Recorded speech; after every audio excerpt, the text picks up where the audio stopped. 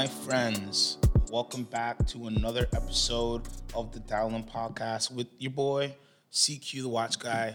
Hope everybody's having a very great day, evening, whatever time, or wherever you are.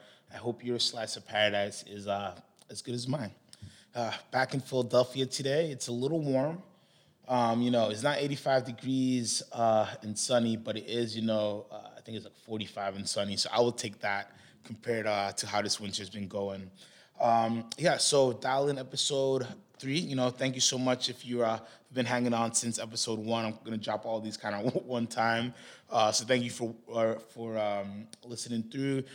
As you can probably tell, the audio quality is a little bit better. I am back in Philly, so I have all my equipment together, and going forward, I think the quality of the audio will be up to par. But please, please, please, please email me, text me, let me know what you guys want to hear on this podcast, or I will just, ramble on about just the random things that pop in my head, which may be interesting to you. So if that's what you like, just let me know that's okay. But you dive into my rabbit hole, and we'll talk about things that I don't know if you guys want to hear about. So let me know. You can email me at cq@thewatchbox.com. Put in the description, dial in podcast. That'd be the best way to help me sort out if it's specifically for the podcast. If you just want to talk watches privately, something that's not on the podcast, you could just, feel free to subject it, as you would like. Or you can text me at 484-926-8762. Again, that's 484-926-8762, and I'll put all that good stuff in the description as well. But yeah, let me know what you guys want to hear. I want to know what the people want, so I can tailor it to you. After all, as much as this is, honestly fun for me just to get all my thoughts out of my crazy head, it will be nice to format it and make sure I'm on topic to what you guys want to talk about. And today, I wanted to take a little peek at independent watches, and what I've been predicting for a couple years now. The wave of independent watches, or the wave of independent watch love or attention, or the market's rising. Tides are rising that's the title right there. Tides are rising in the independent world, and a wave is coming, in my opinion, of just the appreciation for the broader mainstream collector base to focus on some of these independent brands, and you're going to see prices start to catch up on the pre-owned spectrum. Remember, as well with this podcast, I'm always going to, kind of talk from the pre-owned perspective, unless I say brand new, just to, get that cleared up in case you got a little confused there. So we're going to see prices start, we've already seen prices start increasing with pre-owned brands, and you're going to keep seeing that happen. And, I'm talking anywhere from Breitling, which I love, which is an independent brand, which is doing amazing things in the past couple years. I know we were all, if you're a fan of Breitling, when the ownership change happened and George Kearns took over, we were all happy, but, we were all kind of fatigued a little bit of the direction of where Breitling was going before they took over. The chronomats and Navitimes, everything was there to kind of trim down from being super bulky watches, but it kind of seemed like the boat was in the water, but the wind wasn't blowing in the sails, for so to speak. And there's some models that were discontinued, like the Day-Date. They made a Chronomat Day-Date that was discontinued. There was a 41.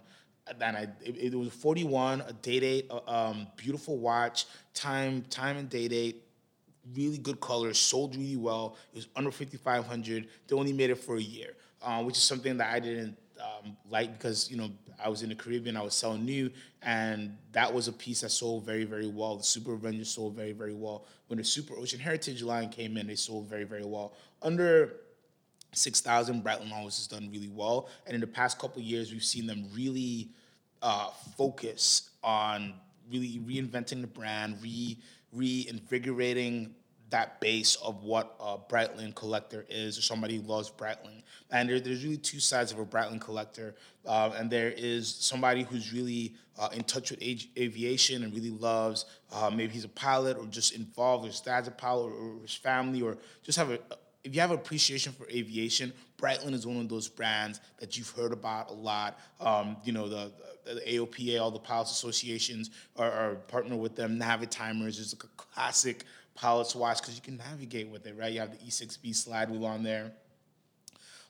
Either way, they have been doing really, really good. And the other side of Breitling is the person who wears their watch every day, enjoys it, wants to beat it up a little bit, wants that watch to, really take a abuse or life, whatever that life may be, a Breitling usually can take it on and do whatever. And so they kind of honed in on that, and you've seen some great, interesting releases. They updated the Super Ocean Heritage, gave it kind of that concave bezel. They did, when COVID hit, they did the Super Ocean limited edition for the British Healthcare Service with the rainbow dial, and I was like, I think we've lost him. I think we lost Breitling. I think this is a little too funky, just because the pictures didn't look good to me, honestly. And I think rainbow is a very weird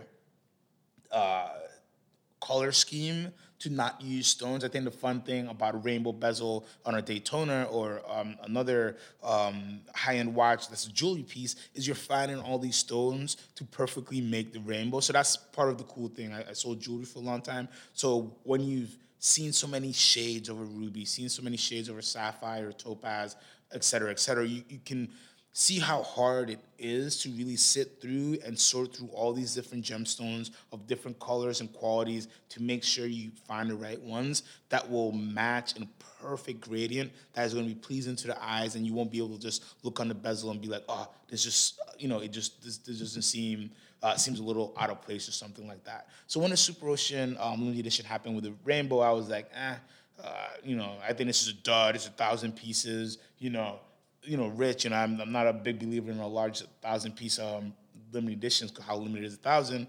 Well, that watch almost immediately sold out, and now it's an over retail watch, and we've seen it sell a couple times now over the retail price, which is amazing to see from a brand like Breitling. Because just like I said in my previous episode, when everybody was on the Zenith Chronomaster Sport, and about value, and that was a big thing. So nobody's gonna pay for this, and nobody's gonna, you're gonna be able to find a 50 off and this and that. And now you look at the Zenith Chronomaster Pro on Chrono 24, and it's above retail, at retail, maybe just a little bit there, but it's not 50 off. That's for sure. And the same thing with the Super Ocean Heritage, and I love that because at the end of the day, great watches will sell. If you make a good watch, people will buy it. The law of supply and demand just dictates if there's not enough supply, there's high demand, the price will then rise, right? So no matter what the brand, please don't not buy a watch because it's a brand that traditionally is the market isn't great. Or traditionally, or maybe modern times, as we've kind of honed into, values and the ups and downs of the market, maybe as a brand, they don't hold the best on the market, but you really shouldn't look at watches if you're going to have your value hat on. From the brand perspective, it should always be distilled and concentrated down to the model or at least the family of watches, because that really changes from brand to brand, and not every brand, everything will be a winner, and not every brand, everything will be a loser. There are many people who probably bought this just for fun, just because it's a cool watch, it's a great cause, it's something to remember this very tough and weird and crazy couple of years that we're having, and the spirit of it is awesome. So it sold out, and it sells over retail, and that can happen for any watch that is a good watch that people like. They did a re-edition of the Chronomat. They brought back the Rouleau bullet style bracelet, which is really, really nice. And it's doing good for them. Most recently, they just dropped the Breitling Top Time Duke Chronograph, which is in partnership with Deus Ex Machina over in Australia, I believe. And they make some really awesome kind of like vintage classic style bicycles. The Top Time is a great watch and a great platform that they're doing great with. The Premiere has been great for them as well. So it just goes to show you within a short time, I want to say that was like 2015, 2016, when Mr. Kearns and that group took over, how you can just change a brand just with listening to what the people wanted. And what did the people want? They wanted accessible price points, unique watches that they can live life with, and that's all Breitling did. The Endurance, which is probably one of their best hits that came out, and that came out late 2020. That is a super quartz watch using their bright light case, which it developed quite a while back now, and they were using on the Super Avenger Hurricane. Bright light is 2 times lighter than titanium. It's basically their version of forged carbon, right? But they had it in the Super Avenger Hurricane, which was a Super Avenger with an in-house movement, which made it naturally a retail watch of somewhere between 8 and 9,500, which really isn't the sweet spot for a Breitling consumer. If you're not talking gold, if you're talking a Breitling Chronomat 44 or whatever with gold and steel, then you're okay going above 10,000. But for a forged carbon watch from Breitling, even though it's an in-house movement and all the great things that the BO1 has inside of it, you really you didn't want to pay that price point. So what they gave you a super quartz watch with the bright light case, which everybody loved, right? Because the Super Avenger Hurricane at pre-owned, where you can buy anywhere from 4,000 to 5,000, is an amazing steal, and you should run and buy one right now. So the MSRP for the Endurance Pro, $3,000, which is the perfect price point. You're gonna get a little bit of a discount, at least 10 to 15%. From a dealer you've done business with. I know some dealers are selling these at full retail. I've sold these at full retail, and they're just nice, fun watches. It's super quartz, it's a chronograph, but it's not a digital display, so you have that nice analog feel. Really nice colors: blue, orange, red, yellow, white. I think white was the most popular, so that one's always on back ordered. But you can have fun. You can put. I would probably get the white, put it on a blue rubber Breitling strap or NATO strap, or their recycled plastic strap as well are pretty cool. But that just goes to show you how a brand can really turn around and take a little quick pivot when it's independent. Going back to the root of what I want to talk about today. If you're kind of newer into the industry and trying to figure out this whole ecosystem and what's going on, let's kind of distill a little bit. Now, when we talk about independent brands, there's still so much that goes on there, right? So I'm not going to touch every independent brand today. I'm honestly just going to talk about a few and just some, tips and thoughts and my thought process and how I advise people to buy independence or evaluate an independent brand or any brand you have in you never seen before.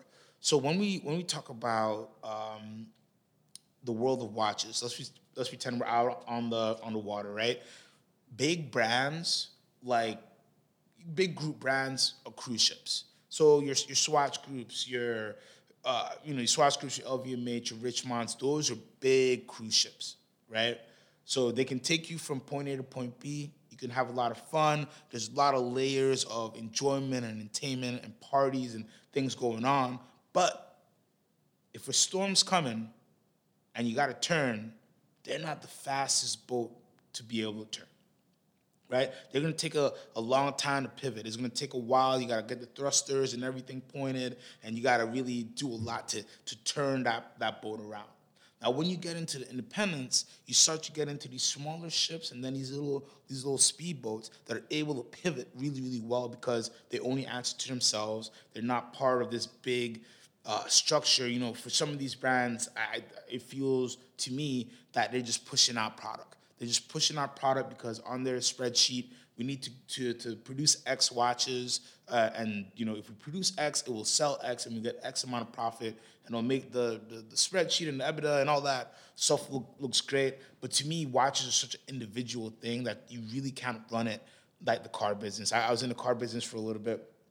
My family's involved as well. With cars, you need a car. You got to go to work. You gotta get the kids to school. You gotta go to the grocery store. Depending where you live, you really need a car, or you're striving to get a car. If you don't have a car, you're working really hard to get a car. Unless you're very fortunate to live in some place that's super walkable.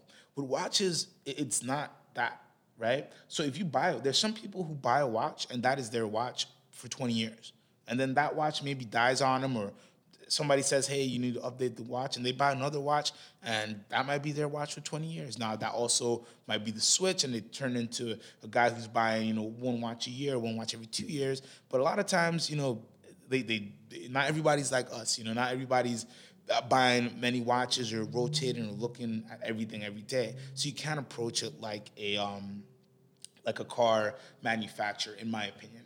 And this is where you get into the independents. And independents, in my opinion, are just brands who are because there are some independents JLC and A. Long & Son. They're not independents, but they move and feel like independents. Ulysse Nardin and Gerard Perregaux, they're a part of Kering brand, so they're technically a part of a group where they're the only watch elements of that group, and they move like an independent to me. So to me, there's a lot of different sizes of boats out there. There's big cruise ships, there's little cruisers, and there's little skiffs out there. A few brands that are just little skiffs, and they but they're doing it. They're nice skiffs and they're inflatable, and they can get it in and out really really fast. And they're fortunately a lot of great independents like Romain Jerome, that is bankrupt. HYT.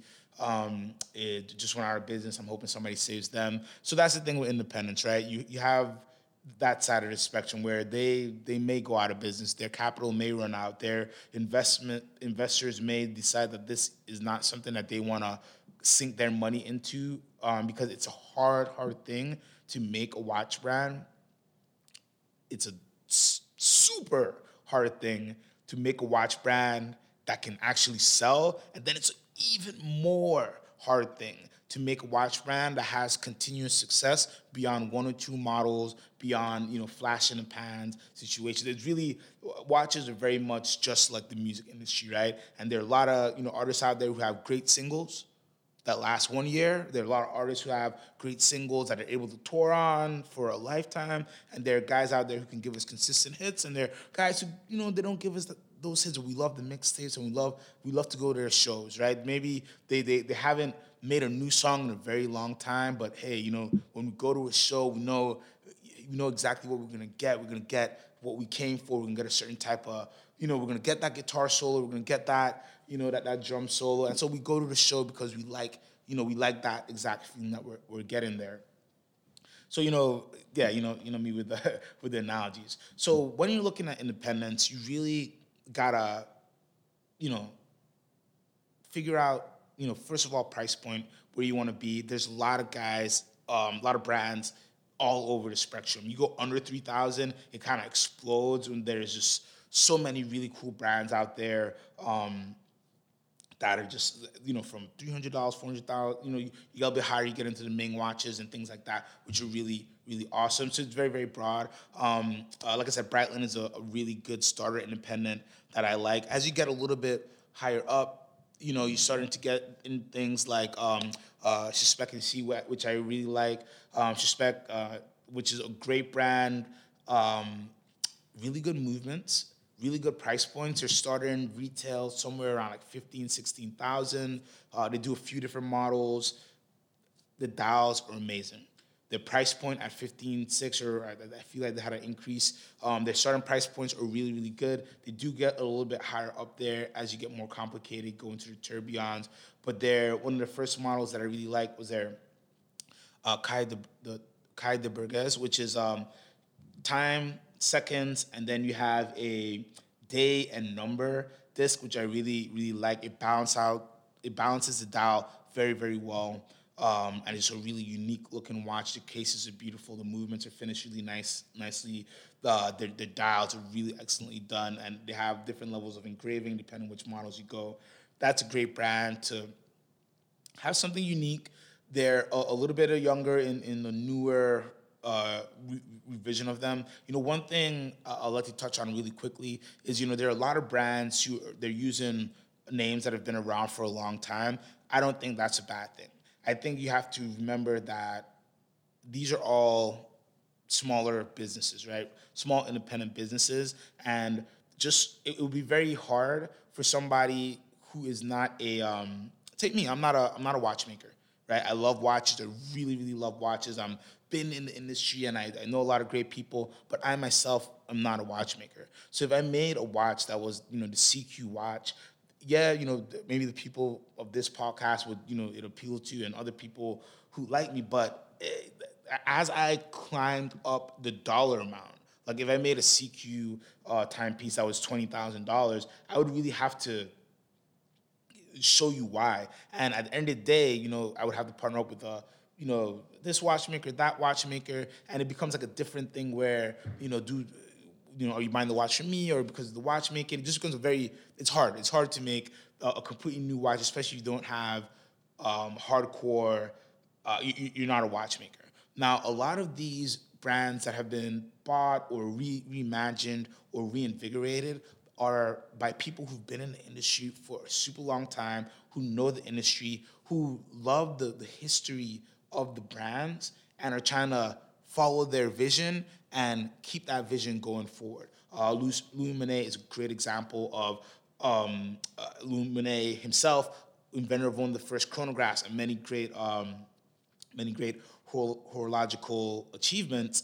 The brand went away. The new version of the brand is focusing on very high-end movements, nice chronographs, really unique dials. They are, following through on the vision of the brand. So I don't get too caught up in how long a brand has been around, especially if it's, if it's, and it really doesn't matter to me. If it's something in a situation like Paddock, which has truly been around continuously for almost 200 years, and AP, which, they're still family members. If you have a nice continuous history like that, that's beautiful. I love it. And I love the history of how the business works and all that stuff. But you're a little bit of a newer brand or an older name with new money or new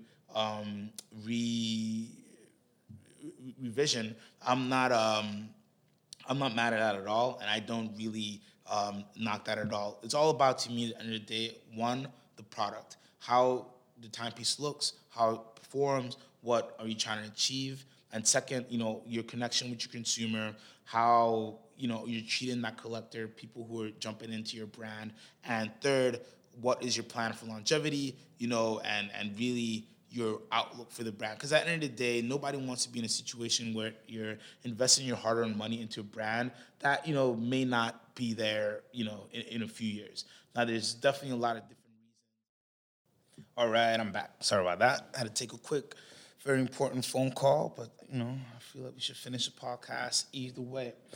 So I left off on talking about brands.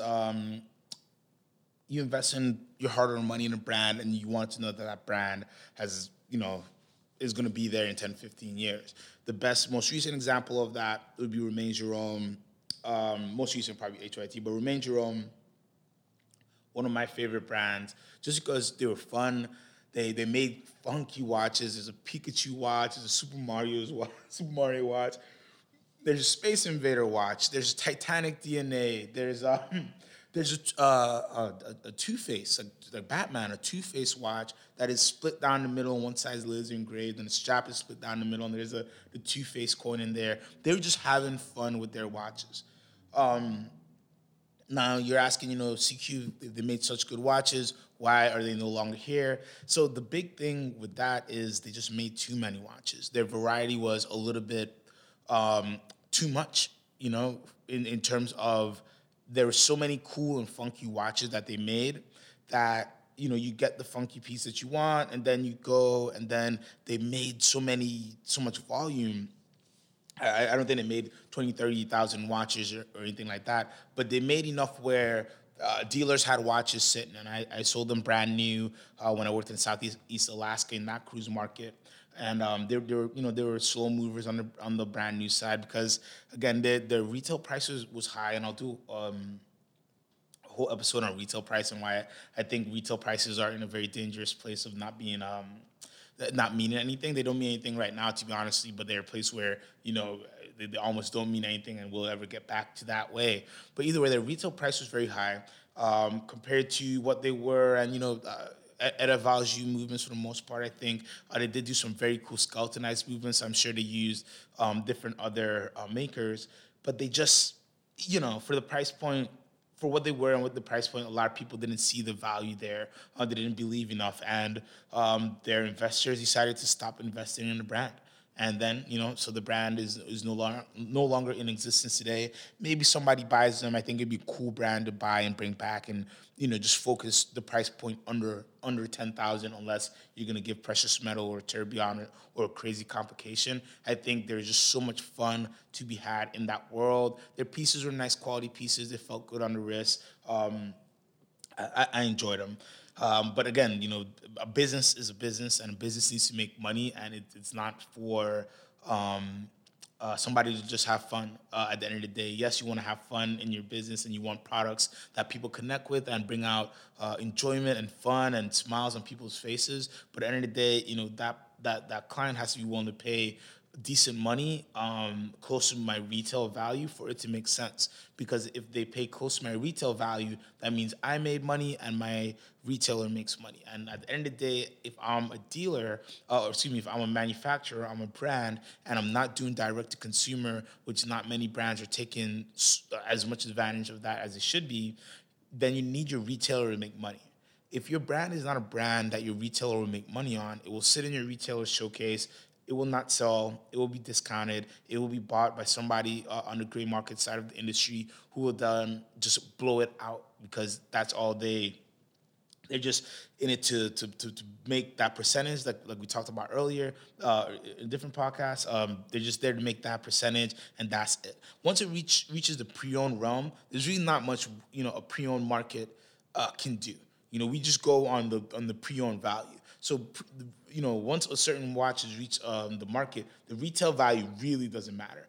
What matters is what somebody's willing to pay for that watch. That will remain Jerome. It wasn't that high because, again, you could get a deep discount brand new. You could get a deep discount all over a great market. So why would you ever pay very high for it on the pre-owned side? So it's something that slid down very fast. I think it's a great brand to buy on the pre-owned side right now, because they're cool. There's so much cool and fun watches, but you buy them, but you don't take too much about the value. So you hear something about like that, and you're like, well, why would I invest in other brands that might not be there? And so that is the risk when dealing with independents and smaller independents as well. But in my opinion, you have to be willing to take those risks. And let's take a brand like Romain Jerome. I'm not afraid to buy a pre-owned Romain Jerome piece, because most of their watches can be serviced by any good watchmaker or any good watchmaking watch servicing group or facility. So they're not very complicated, all proprietary in-house movements where only themselves, only somebody who's worked there can do it, where you can have a situation where you have to send it to this one random person. He can charge whatever he wants. They were very common movements, or versions of common movements, but they're not something that won't be able to service. So I will enjoy those watches and get great deals, and I think you should as well on those pieces. So going forward, there is that little bit of risk to think about, and that risk becomes very, very large when you go into what I would like to call boutique or commission brands. So this would be Philippe Dufour, Rexepi. You could say Kronfeld is heading that way. Any Roger Smith out of the UK, and there's so many. I want to give a shout out to Hodinky Burkis, who is a really nice maker that a friend in Dubai introduced me to, and he's in Eastern Europe, and he makes really cool things. Has fun with meteorite cases as well that he's doing in his house, in his farm. Literally on his farm, he has a couple horses.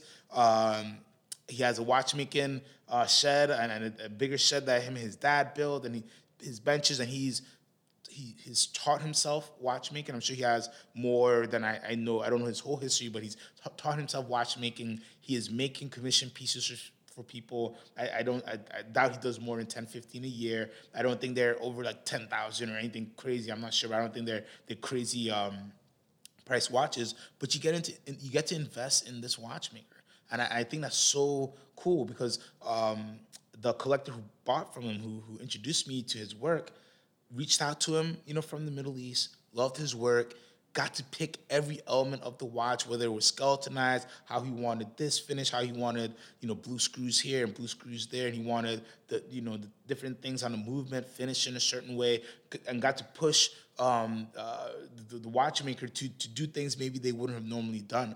So when he got that watch, And this is somebody who has $100,000 watches and double stamp this and double stamp that. But when he got that watch, the joy on his face of showing that to everybody, because it was something that he truly he kind of got to made. He invested his money, he invested his time in finding the maker, he invested his time in telling the maker what he wanted. The maker then produced it for him, and so it's just that connection of love I always talk about, that circle of love of watches, and that I really like. I really like that there's so many of those great brands that you can find a maker and invest in, and they're popping up here and there. There is a risk, like, will this be a brand that's around?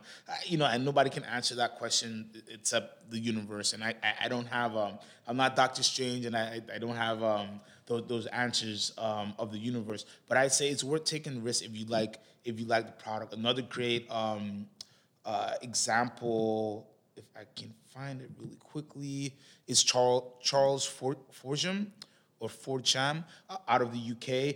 I saw them during Dubai Watch Week. If you go on the Watchbox Studios YouTube channel, Tim did a great video when we were there as well. I want to say like a very small production, maybe 10, 15 watches. Higher end side for sure. You're paying, definitely, close to six figures, if not mid, very over 60,000 for sure. Don't know the exact numbers off of my head. I do apologize, but you can do a little research there. Either way, you're gonna pay a lot of money for this maker. One of his famous models right now is the double impulse chronometer, which is amazing. Again, check it out on YouTube. Either way, great watches. You don't know. Great, interesting story made in the UK, which I really love. Watches from different countries getting out there, especially high-end watches. But you don't know. You don't know what is going to be the path of that brand for 20 years. But what you do know is that you could talk to the owner of the company. You can have a conversation with him. He loves the brand. They love the brand. The group I spoke to, they love the brand. You can sense their passion. You can see the quality of the movement. You can see what they're trying to accomplish. And you can say to yourself, hey, I'm willing to invest in this brand. I'm willing to take a chance and see what happens. At the end of the day, you have to love the watch. If you love the watch and you're able to afford the capital and it makes sense in your head, go for it. Don't let somebody say, hey, I don't know what that brand is. I've never heard of that brand. Don't let one of those comments take you off of your path of enjoying yourself or buying something that you'd really want. You really shouldn't do that. I sell watches. Nobody in my family really likes watches. My dad has an old Explorer that his granddad gave him, but he doesn't even wear it. They don't watch it. So if I listen to the people, my family, if I listen to them, I probably wouldn't be still in watches, right? I'd have jumped out. And that would have been a mistake, right? That would have been a mistake because obviously, I'm passionate about it. Obviously, I'm pretty decent at it. And obviously, there is so much more left for me to do in the space. So if I jumped out because other people didn't like what I did or, saw the same values that I did in what I did, my life would be different. And it's the same thing in collecting watches or whatever you want to collect out there. I don't care if it's trumpets, tubas, or Parisian violins. It doesn't matter. Or great tapestries from Iran or the Middle East, which I found out a whole collecting space about that out there as well. It doesn't matter. What matters at the end of the day is you like what you're spending your money on. You work hard for your money. You get to decide where that money goes. And you should be, at the end of the day, enjoy, if you're talking about watches, where that money's being spent, not because somebody else told you. So that's really the biggest lesson in independence is buy what you love, which is my mantra, and it should be your mantra anytime you're thinking about buying a watch, buy what you love. So when you're buying independence, first you buy the watch, right? You buy the watch, you dig a little bit deeper, you buy the brand, and then you go ahead and you go from there. Maybe you stick with the brand, maybe you shop around. I just think that if you are collecting watches in 2020, whether you're new or you're old to the hobby, you should really think about having some type of independent in your collection because you really get really nice, unique pieces. Often brands that will be changing very fast, like Moser's a great example of their, discontinuing pieces. Their Sir Salvador's got discontinued, the Cosmic Green, Pioneer, I believe, just got discontinued. Because they're reinventing, they're doing different dials, they're doing different cases, they're making different movements. So you get to capture different little capsules of their growth, right? It's the same thing with FP Journe, right? Which is like the real, you know, they're not the only independent who has seen great value increase. I think Philly before is probably the big rock that got through started the waves moving where people said, hey, we're willing to pay well over what the retail MSRP is just because we can't get the watch. But two, we really love the watch. We really love the story. And we just really love the passion of Mr. Dufour. And he's a living icon. So the same thing, happened with FP Journe, is where kind of this living icon is around. People have always loved the watches. Discount levels have always been up and down because, again, not every dealer knows how to sell every watch, and independent watches aren't easy watches to sell. So if a watch isn't easy to sell, chances are, if there is not a very small amount of them available, if it's not easy to sell and it ends up in a big retailer that has more than 5 decent brands, it's going to get discounted just because it needs to get sold. And most dealers aren't primed to sell independents or primed to sell watches that take a little bit of time to you got to sell the watch. You got to tell the story. You got to explain a little bit. If you're going to spend, Parmigiani. When we first got Parmigiani in the Caribbean, nobody really knew what it was on the street. There, few guys did, but you really had to sit down, read some books, go on, Hodinkee, go on Time Zone, do your research, find out who Michel Parmigiani is, find out why he's so great, why people love him, why the Sandoz Foundation decided to invest in him, why the Stern family uses him for the many pieces in the Patek Philippe Museum, right? But it takes time. This is not a story I can unfold to you in 2-3 minutes, in between a Heineken, right? This is kind of a sit down. I need 20 or 30 minutes, and then we kind of get into what the watch is, what the brand is about, etc. So that's really honestly the rule of thumb. If it's not an easy watch to sell, it gets discounted, and then the trickle in the domino effect of the world kind of happens with it. Anyways, I kind of went all over a little bit here, but I hope you guys enjoyed it. In closing, when we're buying independents, do your research, buy what you love, think value, but don't buy value, and don't be afraid to take a risk. Those would be my tools that I want you to resonate after this podcast here, is really, and the last one, don't be afraid to take a risk here. Of course, it's money, and depending on the dollar amount, you got to take that into consideration. But if you're deep diving into the independent waters, have some fun. Don't be afraid to take risks. As you've seen with many brands, Moser is a great example. Pre-owned value, they weren't so great. They're getting better day by day, dependent model. A. Lange & Söhne, same thing. So man, we can really go. Carrie Vitoline, a great example. You can't get him. Gronfeld, you can't get him. Romain Gaultier, you can't get them brand new. So you're seeing these pieces going up on the pre-owned market for really close to their retail value and holding stronger than ever before, because people are now in the space of what else is out there. And you see what happened with the FP Journe. And at the end of the day, good watch equals low supply, high demand, gives you what happened with them. And it's going to happen with other brands. Not to say that that explosion in market and numbers, something that can never be predicted. I don't know if that can be replicated again. I do think that's a special mix of Mr. Journe is still living and still producing watches, and there's just a really good amount of people who just following him and his passions. And I think that is, with the watchmaker being there in person, and the brand still being as old as it is, and pieces being around since the early 2000s, and the subscription series, and people have been able for decades to follow him. That is what they love. So now everybody's trying to find a new Journe, and Rick Seppi is looking to be that way. And of course, he was kind of, he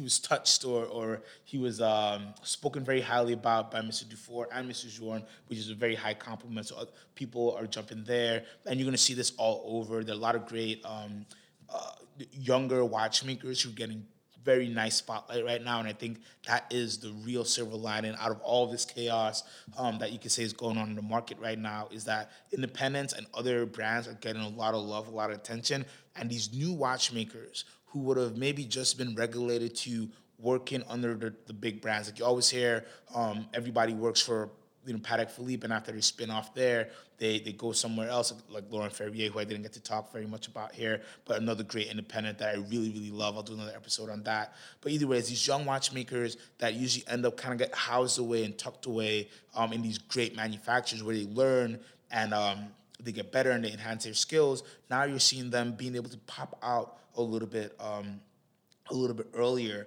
in their careers and take a chance, because maybe one or two collectors have said, hey, if you ever wanted to, I would gladly, support you. I would gladly pay X amount to help you make this watch. Not only because I want to buy the watch, but I want to help invest in you as a watchmaker and see what happens. So I think we have a lot of that going on. And again, this is happening at every price point. So you really can, with a little bit of research, a little bit of, rabbit hole searching on Instagram or other social medias, you can find great independents and great commission-only watchmakers, anywhere from $500 to $1,000, all the way up to $100,000, $1 million plus to get something really, really special done in a specific way. So at the end of the day, buy what you love. When you're thinking independence, have fun, do your research, don't be afraid. Jump in the pond. There are a lot of people who jumped yesterday that are really happy. There are a lot of people who didn't jump yesterday who are very sad that they didn't jump. At the end of the day, if you can afford it, if you love the watch, if you know that you will enjoy the watch, buy it. Think about your finances, of course, but try to have your number in mind of what you can spend on a watch, but don't go into especially some of these newer independents where there really isn't any market history, afraid of jumping in there. Because just before I go, like a great example is the Gronfeld repertoires were such an amazing piece. People love them, so people who are attracted to those pieces ran. Many people still, probably try to get discounts on them, or hey, I'll wait till they go on the pre-owned side. And now it's a brand where they're just fully booked up. I think they make around 100 pieces a year, and they're probably already going to be a couple years backed up. And by the end of the year, and they'll be one of those brands where you just go in and you see some models, but you have to go on a list, which is what's going to happen as the love gets spread. But as you have brands like that are filled up and that are at capacity and have to come to that road where do they make more, do they keep it low, you have these other brands that will get some light shown on them and be able to sprout out and kind of survive. And we'll have many more conversations of brands failing. We'll have many more conversations of brands succeeding as well. So it's definitely going to be an interesting journey, and I'm here for you. I will be, you're the captain of the boat, but I don't mind helping you navigate the water, so to speak. So hope you enjoyed this podcast about independent watches and a little bit of everything in between. Again, please let me know what you'd like to hear on the podcast. You can email me at cq@thewatchbox.com, or you can shoot me a text at 484-926-8762. Again, that's 484-926-8762. Shoot me a text there. That's my text-only line, or email me at cq@thewatchbox.com. Put the subject line, dial in podcast, and that way I'll see it right away and know what it's about. But have a great day, everyone. Buy what you love. CQ out.